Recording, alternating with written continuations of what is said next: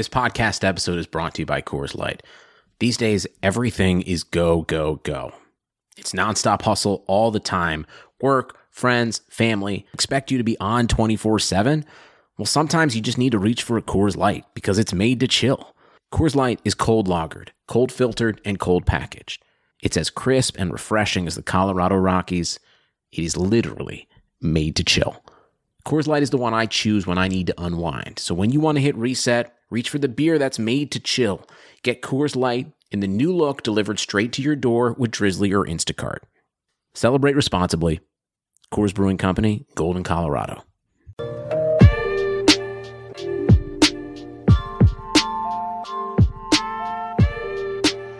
Welcome to episode number 4 of Chicago Shuffle, the official Chicago Bears podcast of the Blue Wire Podcast Network. I am your host, Brian Perez, and I want to welcome all of you back to another show where we're going to discuss Ryan Pace, the job he's done as general manager here of the Chicago Bears since 2015. You know, front offices have been in the news with the chaos and dysfunction that's going on in New York right now, what we saw with Mike Maccagnan getting fired, Adam Gase pulling the ultimate power surge there with Gang Green, and it's just incredible to see how an organization can go from being praised the way the Jets were in free agency and the draft, and then suddenly and almost unbelievably become the most dysfunctional football team in New York, and that includes a city that has their rivals in the NFC having traded away Odell Beckham and drafting Daniel Jones at number 6 overall. So for the Jets to take the Iron Throne of the most dysfunctional franchise in the Big Apple is quite the accomplishment. And we're going to dive deep into that with Luke Easterling, the managing editor of USA Today's DraftWire.com.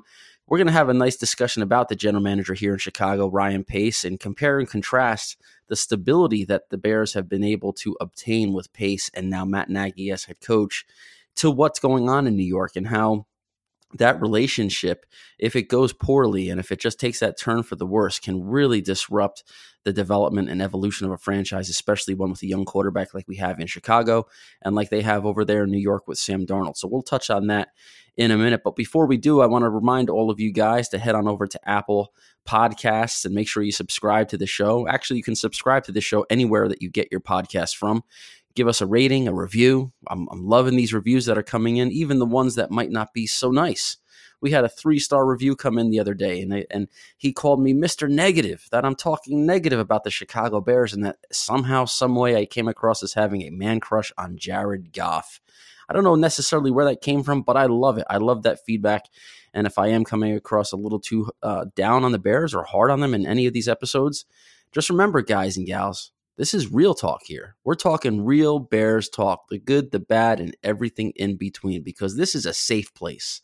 This is a place of peace and love for the Chicago Bears. And with that sometimes comes justified and necessary criticism. So we're not going to change our ways, but I love hearing the feedback from all of you. Make sure you drop those reviews in iTunes and give us that rating. And follow me over on Twitter at Brian Perez NFL. That's Brian with a Y.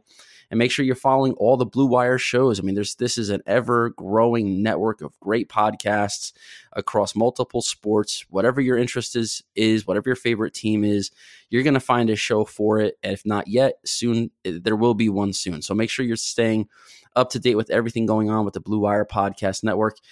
And now, without further ado, I want to bring in my guy, Luke Easterling. He's been a longtime friend of mine. He's doing some phenomenal work over at DraftWire.com. It's the USA Today Sports Media Group NFL draft site. They're coming off a record-setting draft season. So if you haven't had a chance to check out Luke's work, make sure you head over to Twitter and follow him at Luke Easterling. And, of course, check out all of the stuff he's pumping out over at the Draft Wire.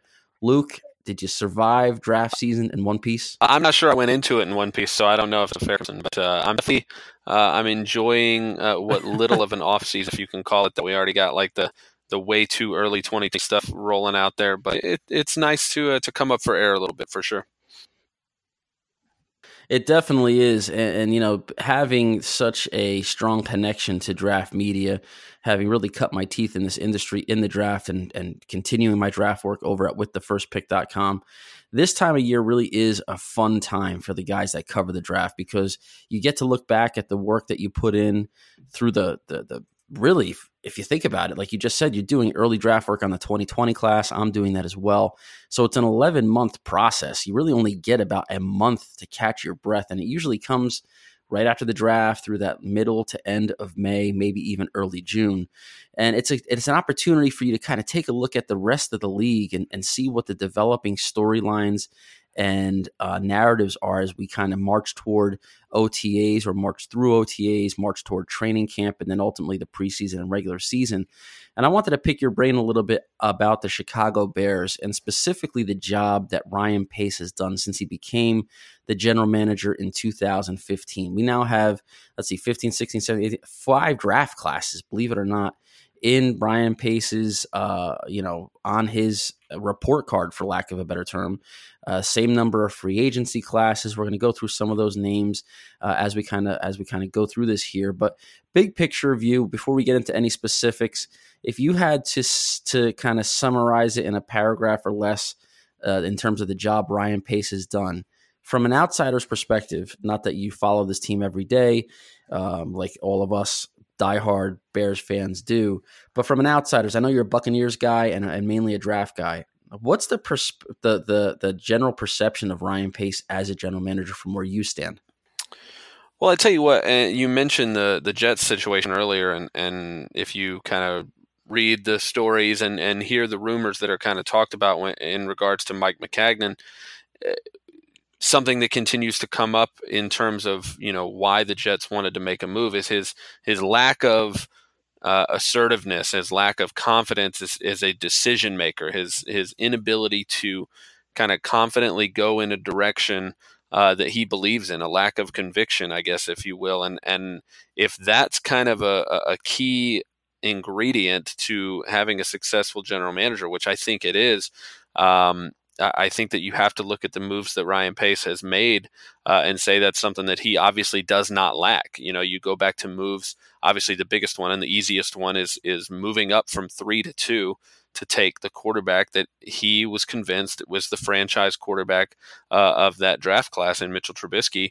And again, we're making fun of the Giants for taking Daniel Jones at 6 already this year, but there is something to be said for a general manager having a mission, having a plan, and saying, listen, I know we signed Mike Glennon to what looks like a big money deal in free agency to kind of, that's money, that's franchise quarterback money was back then.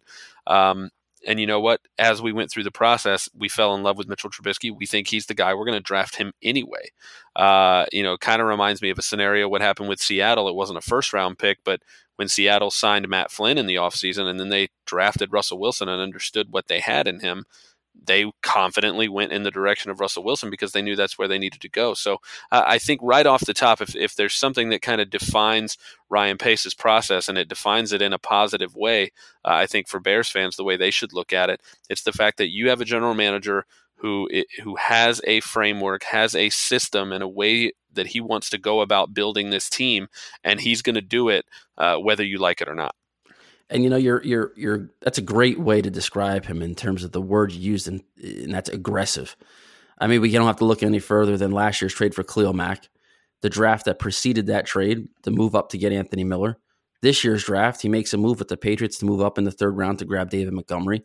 It's pretty obvious that if Ryan Pace has a guy circled as a Bear, as a guy who he wants to bring in onto this roster and ultimately have that player become maybe not necessarily a cornerstone piece. I mean, Khalil Mack obviously was.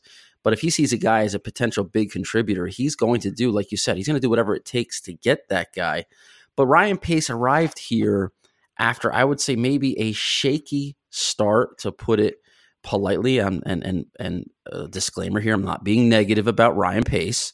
I think Ryan Pace is arguably one of the best young general managers in the league, if not the best. I know Ballard out in Indianapolis is the in vogue choice, but if Ryan Pace started his tenure in Chicago with Andrew Luck as the quarterback, I think he would have had a much easier time getting this team to the playoff level that we saw last year than he had to go through early on with the roster he inherited. But if we look at the 2015 draft and we look at the results, I mean, at this point, we know who those guys are. Their careers are pretty well defined. With the exception of the second round and fifth round, his draft class really was just not good. I mean, Kevin White in the first round was just a disaster. Injuries obviously derailed his career, but even when he got healthy, he just didn't look like he could play in the league. Eddie Goldman has become a stud, a fixture, one of those cornerstone pieces, a second-round pick that was an absolute grand slam. Hronis Grasu at center from Oregon, washout. Jeremy Langford, washout. In the sixth round, Tayo, I don't even want to butcher his last name, washout. And Adrian Amos is now, he signed a big contract in free agency as a Green Bay Packer as a result of his overachieving career in Chicago through the first 4 years. So if you had to look at that first draft class for Ryan Pace as a rookie general manager, what's your takeaways from that initial class?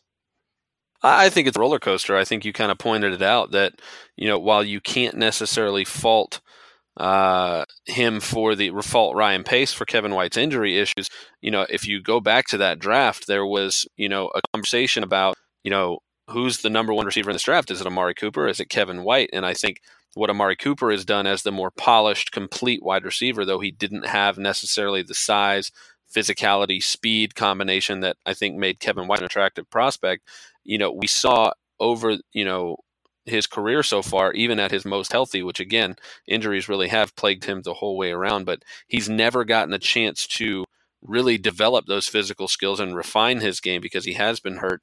You still wonder if he had been healthy, would he ever have been the type of well-rounded player that seen Amari Cooper be throughout his career. So unfortunately, when you have a top 10 pick in your first draft, as many new GMs will, and you don't hit that guy, it's really hard to kind of play catch up after that. Eddie Goldman, I think, is the best possible scenario. You get a guy that you can kind of build a defensive line around in the middle that helps save face there. You hoped you were getting the same kind of guy in Grasu to kind of anchor the interior offensive line. That didn't work out, obviously. Langford, I think you got maybe one productive season out of him. It looked like maybe he was going to be a productive. That didn't happen.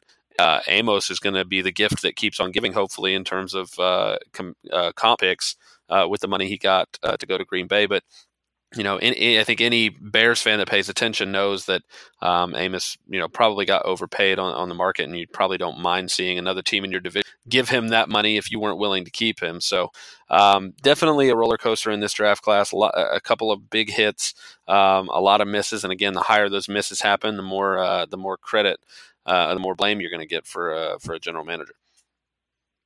Absolutely, and I think that trend somewhat continued moving into 2016. The first round pick, Leonard Floyd.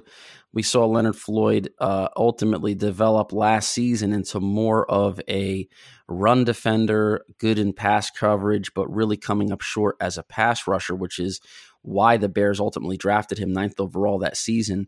And that was in the John Fox, Vic Fangio era. And Leonard Floyd was pegged as the quote-unquote Von Miller for their defense. And obviously he has not become that guy. It doesn't mean he can't become that guy. And you'd assume with a full, healthy offseason, training camp, hopefully he avoids an injury like last year when he fractured his hand before the season started and he was really playing with one arm for the first quarter or more of the year. Playing opposite Khalil Mack this year, the Bears, showed Floyd that they have confidence in him by picking up his fifth-year option. You'd imagine a career breakout season for him as a pass rusher, but that's still kind of an incomplete grade. Second round, they moved around that round that year as well and ended up getting Cody Whitehair, who's become a really good, productive starting interior offensive lineman for them, and he will be for a really long time. But then from there, the draft started kind of falling apart a little bit for the next few rounds. Third round was Jonathan Bullard. He's really evolved into just a guy. He's going to probably lose his gig to Bilal Nichols, last year's pick, which we'll talk about the 2018 draft, which was a really good one for the Bears. Then in fourth round, Nick Kwiatkowski, the inside linebacker, another guy who has a lot of upside, but he's pretty much blocked right now playing time with the Bears inside backers and Danny Trevathan and Roquan Smith. Depending on the status of Trevathan and the in maybe the not too distant future. Maybe we see this guy end up evolving into a pretty good starter alongside Smith, but the clock is ticking in terms of his rookie contract in Chicago. He may end up emerging as a starter elsewhere. Deion Bush, DeAndre Hall, 2 fourth-round defensive backs. Bush is nothing more than a depth player right now. DeAndre Hall isn't on the roster anymore. Jordan Howard in the 5th round was the big pick that year, right? Because he produced the first 3 seasons in Chicago, set a Bears rookie record with 1,300-plus yards his first year, came back with another 1,200-yard season his second year. And then last year, he really just kind of became a misfit, a miscast in Matt Nagy's offense. He'll get a new lease on life in Philadelphia, but he's already kind of losing some ground there. They took Miles Sanders in the 2nd round, so we may have already seen the ceiling of Jordan Howard's career. And then the draft ended with DeAndre Houston Carson, who's more of a special teamer right now in Chicago, and Daniel Braverman in the 7th round, who was everybody's favorite training camp receiver that season.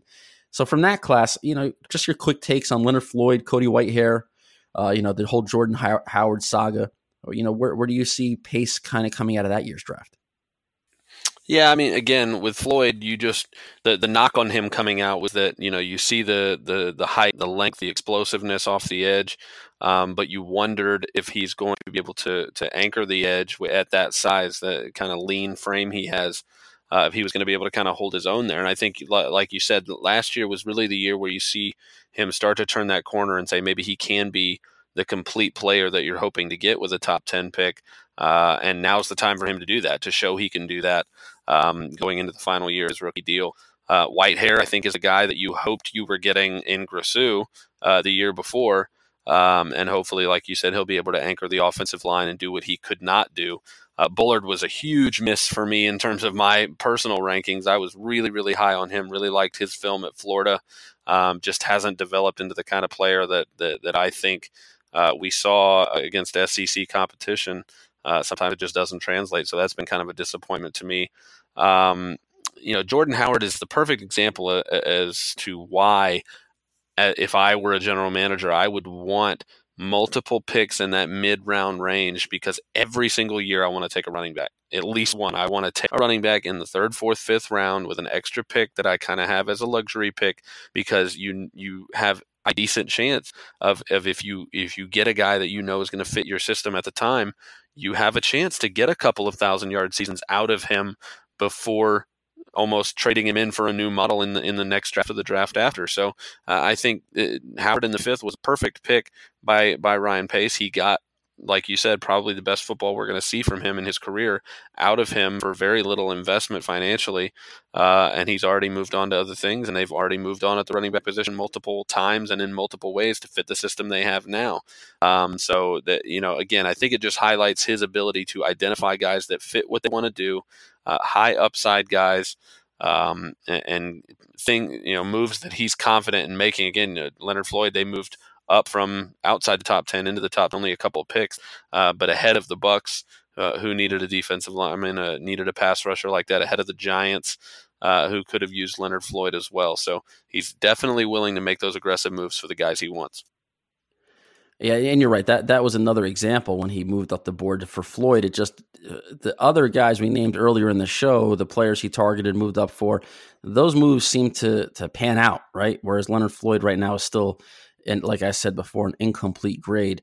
And I do think that 2016 class was a solid one for Pace, and kind of like his sophomore season adjusting to the gig as a GM. And he maintained that momentum in 2017 with a bunch of, the Bears only had, 5 picks that year, and 4 of them have become legitimate players with not only immediate returns, but also still projecting forward with a guy like Adam Shaheen, we'll talk about in a second, still having a bright future in this town. And it started obviously in the 1st round, Mitchell Trubisky. The obvious, the evaluation of that pick is pretty obvious. He's the franchise guy. He took a step in year 2 last year that everybody wants to see from a young quarterback. The sky's the limit with his potential, especially now the full off season with Matt Nagy and that cast of receivers he's throwing to. There's not going to be any unfamiliarity with not only the system, but his teammates. A big year obviously lies ahead for him. Adam Shaheen was the selection in the 2nd round. And he was really the first example of Ryan Pace's lack of fear when it comes to tapping into the small school player. He did it again in the 4th round with Tariq Cohen. But let's go in order here. 1st round, Trubisky. 2nd round, Shaheen. 4th round, arguably the best pick of the Ryan Pace regime so far, Eddie Jackson, the safety who's become arguably one of the top 2 or 3 players in the league at his position. Tariq Cohen in the 4th round has become that jackknife, Swiss Army knife on offense. Excuse me. He can make a play from anywhere on the field, out of the backfield, as a receiver, as a runner, just an absolute dynamic offensive weapon. And then the last pick of that draft, Jordan Morgan, is what it is. Developmental offensive lineman. Nothing to write home about there, but you swing for the fences on those guys in the 5th round. But 2017 class, that's got to be, the feather in his cap at this point, right? Yeah, and again, when you started off with a quarterback, that has to be the feather, because that's the pick that's going to make or break the rest of your tenure. Is if you hit on that guy, the rest of those picks become way nicer in terms of how criticized you are for them, because they can, a quality quarterback in this NFL in today's league can cure pretty much any other ills. But again, when that lets you take a risk on a guy like Shaheen, who again, coming from a very small school, but just lit up to by an extremely athletic guy for fast as he is, still has tons of upside. Eddie Jackson, I don't think I've ever been more angry as a Bucs fan than, and no offense to Evans, who has actually been a really solid player for the Bucs for the last couple of years at free safety, but the Bucs took him in the top 50. And then to see Eddie Jackson, who I'm pretty sure I had a 1st round grade on that year, if not a high 2nd, to see him fall all the way outside the top 100 picks and see the Bears snatch him, I was, I was furious as a Bucs fan, but obviously, in a vacuum, looking at it objectively, the Bears knocked that pick out of the park. I had a feeling they had from day one, and obviously that's panned out. Cohen was one that, I don't think I was the only person who was kind of scratching my head at that one, especially after the season that Howard had. But clearly, Pace had an understanding of what he was going to be able to bring to their offense, to them on special teams as well. He made an immediate impact. He's made a sustained impact as he's become more involved in the offense. And I think that, I know we'll get to the 2019 class, I'm sure, at some point in this conversation. But even with the addition of David Montgomery in this draft, I don't see that diminishing Cohen's role because of how explosive, how versatile, how dynamic he is. This draft is one that, again, will sustain the Bears and will sustain Ryan Pace's legacy, I think, as much as anything.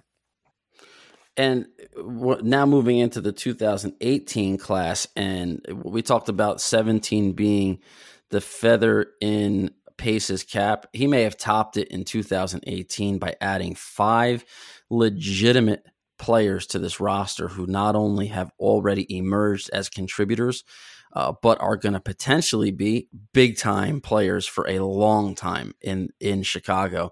1st round, it started off with Roquan Smith. He was an absolute stud last year, and even after missing all of training camp and all of the preseason, it's just to think of what he can become as that heat-seeking missile, as an inside linebacker, now that he actually is going to have a training camp under his belt going into the regular season, and he's not going to be a guy that's thrown into a lineup with absolutely no getting the NFL speed or getting his NFL legs under him in the summer in those preseason games. That's so valuable for a rookie. It's something he did not have last year, and he still played at a remarkably high level. He's going to be a guy that's going to, I'm telling you right now, circle his name in terms of a guy who could end up being a candidate for maybe even Defensive Player of the Year if Chicago goes on another winning season. He's that kind of talent. James Daniels in the 2nd round emerged as a starter last year. He'll be a fixture in the starting lineup for probably the next decade, considering he's only, I think he's 21 years old. I mean, this is a guy who, again, his best football is ahead of him, and he's already played some pretty darn good football as a rookie. Anthony Miller, the Bears traded back into the 2nd round to get him. He made some plays in his rookie season. He was banged up a little bit with a shoulder injury, but that guy is a natural-born playmaker. In the 5th round, they got Bilal Nichols, who was probably the biggest overachiever in the class in terms of where he was drafted and the role he ultimately played. He's going to be a full-time starter in the not-too-distant future. And then in the 7th round, Javon Wims was basically the preseason darling, the big physical mismatch at wide receiver. It's going to be interesting to see how he fits in this year with the selection of Riley Ridley. But Javon Wims has a poor man's Brandon Marshall to his game. When you look at that kind of talent added in one draft class, I mean, that's got to be an A+ for Ryan Pace. Yeah, absolutely. Roquan Smith was a top 5 overall prospect on my board that year. Forget what people think about the value of inside linebackers in this today's NFL, but man, Roquan Smith is just a rare prospect. Athleticism, physicality, instincts, intelligence. I mean, he's the complete package. And again, I think, like you said, with a full offseason to go through all of that preparation and get up to speed after a year of experience, I just think we could see him explode and really establish himself as one of the best linebackers in the entire league. James Daniels, again, versatility, guy that can play multiple positions along the offensive line. Injuries happen everywhere, but particularly along the offensive line, I think versatile guys are even more valuable. He brings that to the table. Anthony Miller, I had as a top 5 receiver in that class.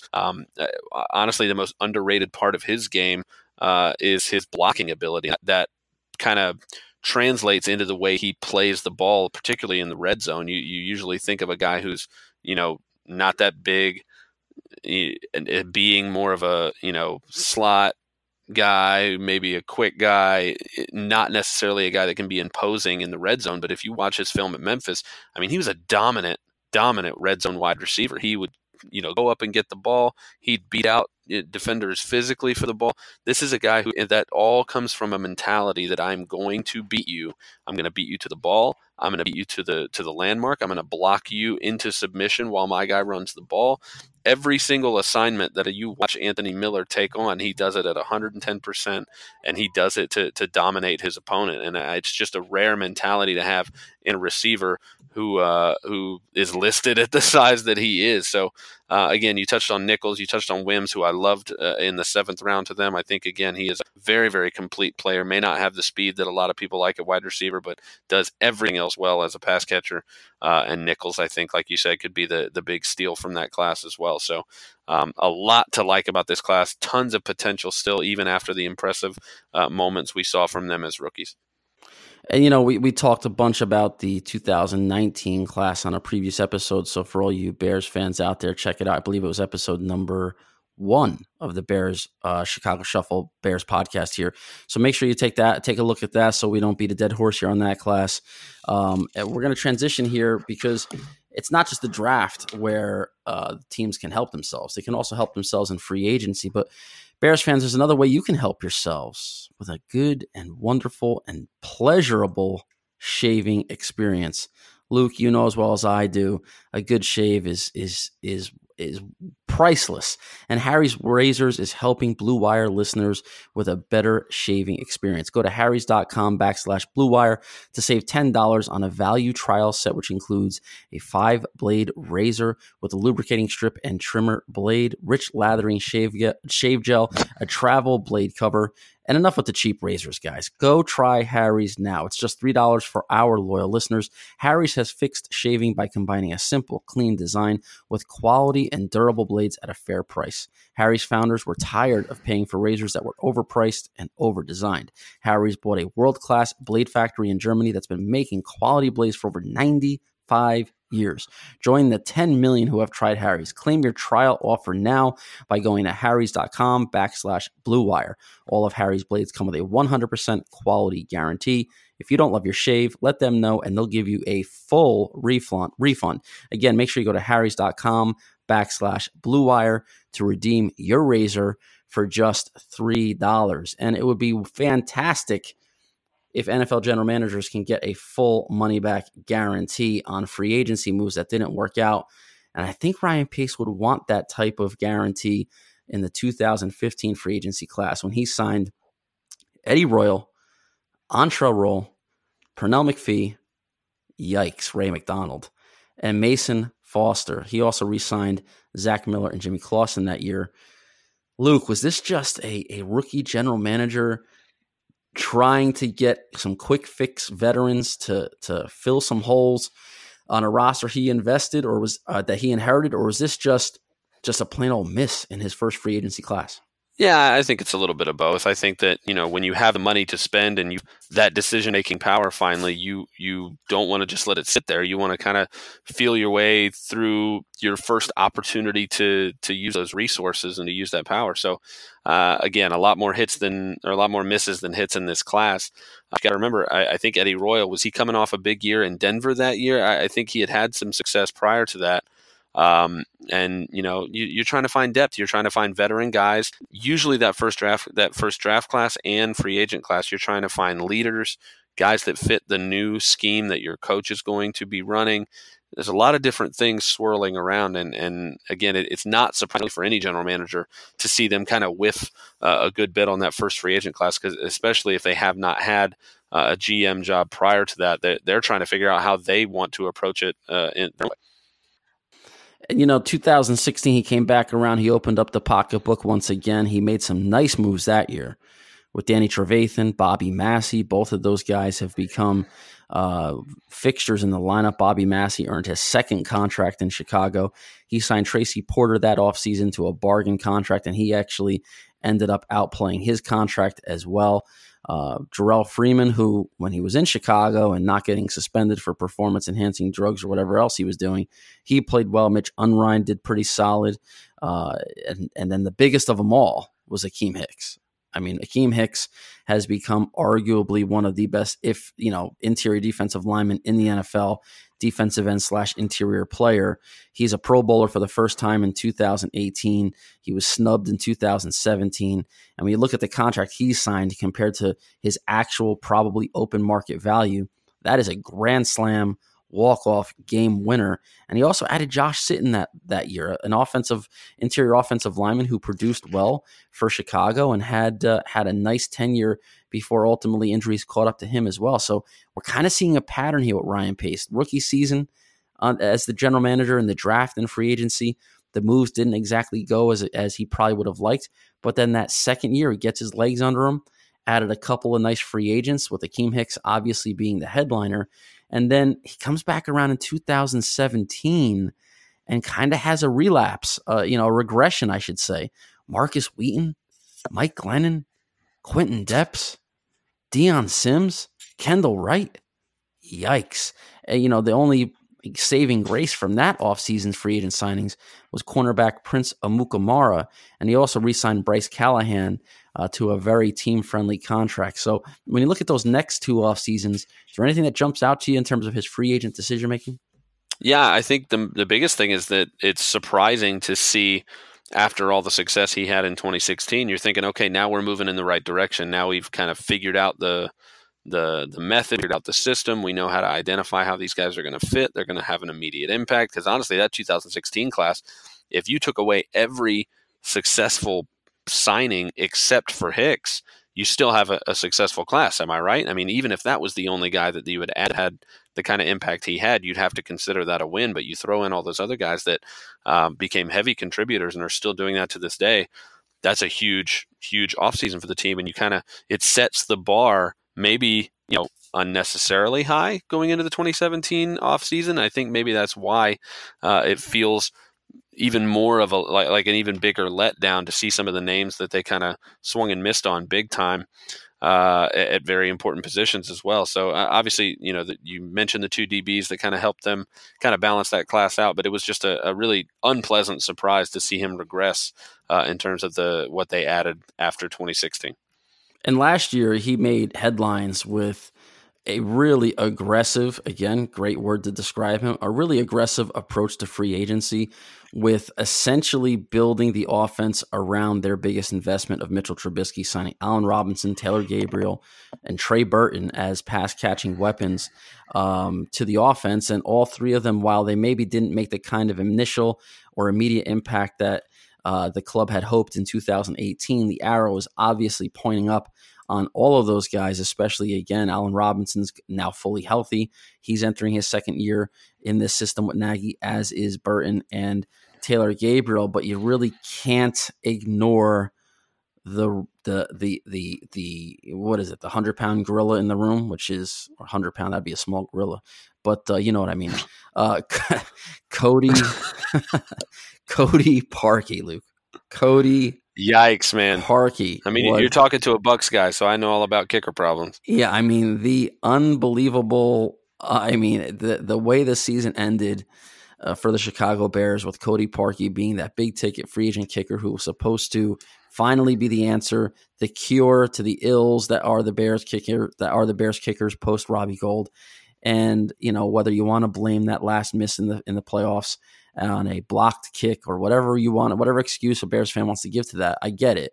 It's a way to psychologically heal that wound. But Cody Parkey, kind of sticks out as the really devastating and crippling decision that he made that year. But when you evaluate a free agent class like that, do you look more toward the guys that are, the positives that this team's going to ultimately build around, those skill players specifically, or is it hard to ignore that one big decision that ultimately contributed to the Chicago Bears not only losing games, but going home maybe a week or two too early in the playoffs? Yeah, I mean, obviously that's the huge, mountain that you have to get over in terms of, what the actual on-field impact was. But you got to put that away. I mean, you had your Cody Parkey challenge in the offseason to try to figure out the next kicker. You tried to get everybody to make that kick in practice.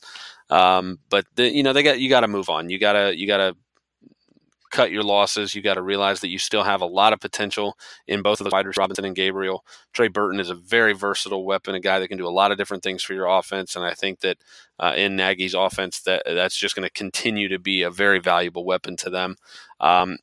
Particularly for a young quarterback like Mitchell Trubisky, having one of the most legendary backup quarterbacks of this generation in Chase Daniel, who has tons of experience in these types of offensive systems, tons of experience being that sounding board for a starting quarterback to kind of be successful. I think that's a perfect addition and maybe an underrated addition in this free agent class.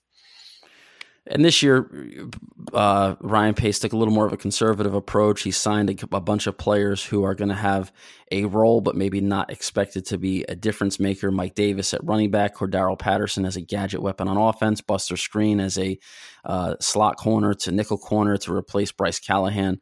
All of those guys could end up backups by the time the season comes around, but they'll all be critical depth players at the very worst. And I think that is something that Ryan Pace decided not to the big move with Khalil Mack last year and the big contracts that are coming due very soon on this roster, taking a more conservative, fiscally responsible approach to free agency this offseason was the right way to do it, especially with a team that really didn't have many holes coming into this offseason.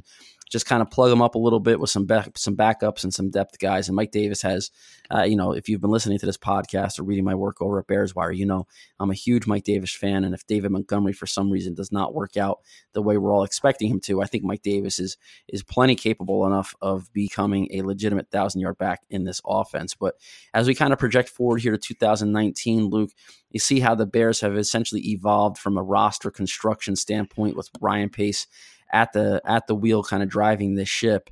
And with that playoff appearance last year and the NFC North Championship in 2018, do you think that they're a team going into 2019 that is deserving of the hype as the likely favorite to win the NFC North? And what do you think this team's real potential is in terms of a playoff run and dare I say it, potential Super Bowl run? I thought you were supposed to be the negative guy, Brian. Hey, listen, I didn't say they're going to go here, brother. Hey, look, I didn't say they're going to go on a Super Bowl run. I'm asking you, what do you think? I think if you look across the division, are they the only team that's really moving in the right direction here? I think that, Aaron Rodgers is obviously one of the most talented quarterbacks in the NFL, but what an offseason they had. We had all that stuff come out in, the Bleacher Report article about the relationship between him and Mike McCarthy and how toxic that had become. And if you look at the offensive line, you look at the defense, they obviously made some additions in the draft and in free agency to kind of help patch all those things up. But you know as well as I do, both the draft and free agency can't just magically cure all those things. They're going to miss on some of those guys. So, Green Bay, you look at Detroit, they're still kind of spinning their wheels. Trying to get the best out of what's left of Matt Stafford's window. Sorry, Matthew Stafford, please, for the love of God, don't ever tell Lions fans, their quarterback's name is Matt Stafford instead of Matthew. Jeez, Listen, don't ever do that. Don't try to get in any conversation with Lions fans about anything Lions related on Twitter, because if you attempt, you are literally walking into a lion's den if you try to do that. And it's great to be a Bears fan right now, Luke, because after years of being cellar dwellers in this division, being able to kind of come out of the dark and start thumping our chest a little bit and speaking with pride about this roster, especially on social media, especially on Twitter, where, it's kind of fun to troll these other fan bases that have either underachieved or are going through the drama, like Aaron Rodgers in Green Bay, the Kirk Cousins guaranteed contract that if he doesn't step up this season, what an epic fail that decision was, and Matt Patricia and this weird vibe around the Lions. It's really, really, really good to be a Bears fan, and it's even better to be a Bears fan and get to listen to my guy Luke Easterling talk about this team. We're going to have Luke on the show regularly as the season marches on to kind of not only review what our rookie class is doing, but maybe even preview the 2020 draft and some potential targets for the Chicago Bears as the college and NFL season rolls on. Make sure you head on over to Twitter and throw him a follow at Luke Easterling. Make sure you're clicking on draftwire.com regularly to see what he's doing over there. Make sure you head over to bearswire.com as well. Check out all the Bears work that we're adding on a daily basis, multiple posts every single day, even during the quiet time of the NFL calendar. And again, follow me on Twitter at Brian Perez NFL. That's Brian with a Y. Head over to Apple Podcasts, subscribe to the show, rate their show, review the show. And let's be honest. We're honest Bears fans here, guys. We're honest. Let's all be honest with ourselves, positive, negative, everything in between. If you don't like what I said, if you like what I said, if you want to hear me talk about some different topics on the show, drop them in the iTunes review. I read them all, and I'll make sure we bring some of that fan perspective on the show as well. Until then, Bears fans, make sure you are, as always, continuing to just bear down and come on back to the next episode of Chicago Shuffle. Sugar Ray Leonard, Roberto Duran, Marvelous Marvin Hagler, and Thomas Hearns. Legends, whose four-way rivalry defined one of the greatest eras in boxing history. Relive their decade of dominance in a new Showtime sports documentary, The Kings, a 4-part series now streaming on Showtime.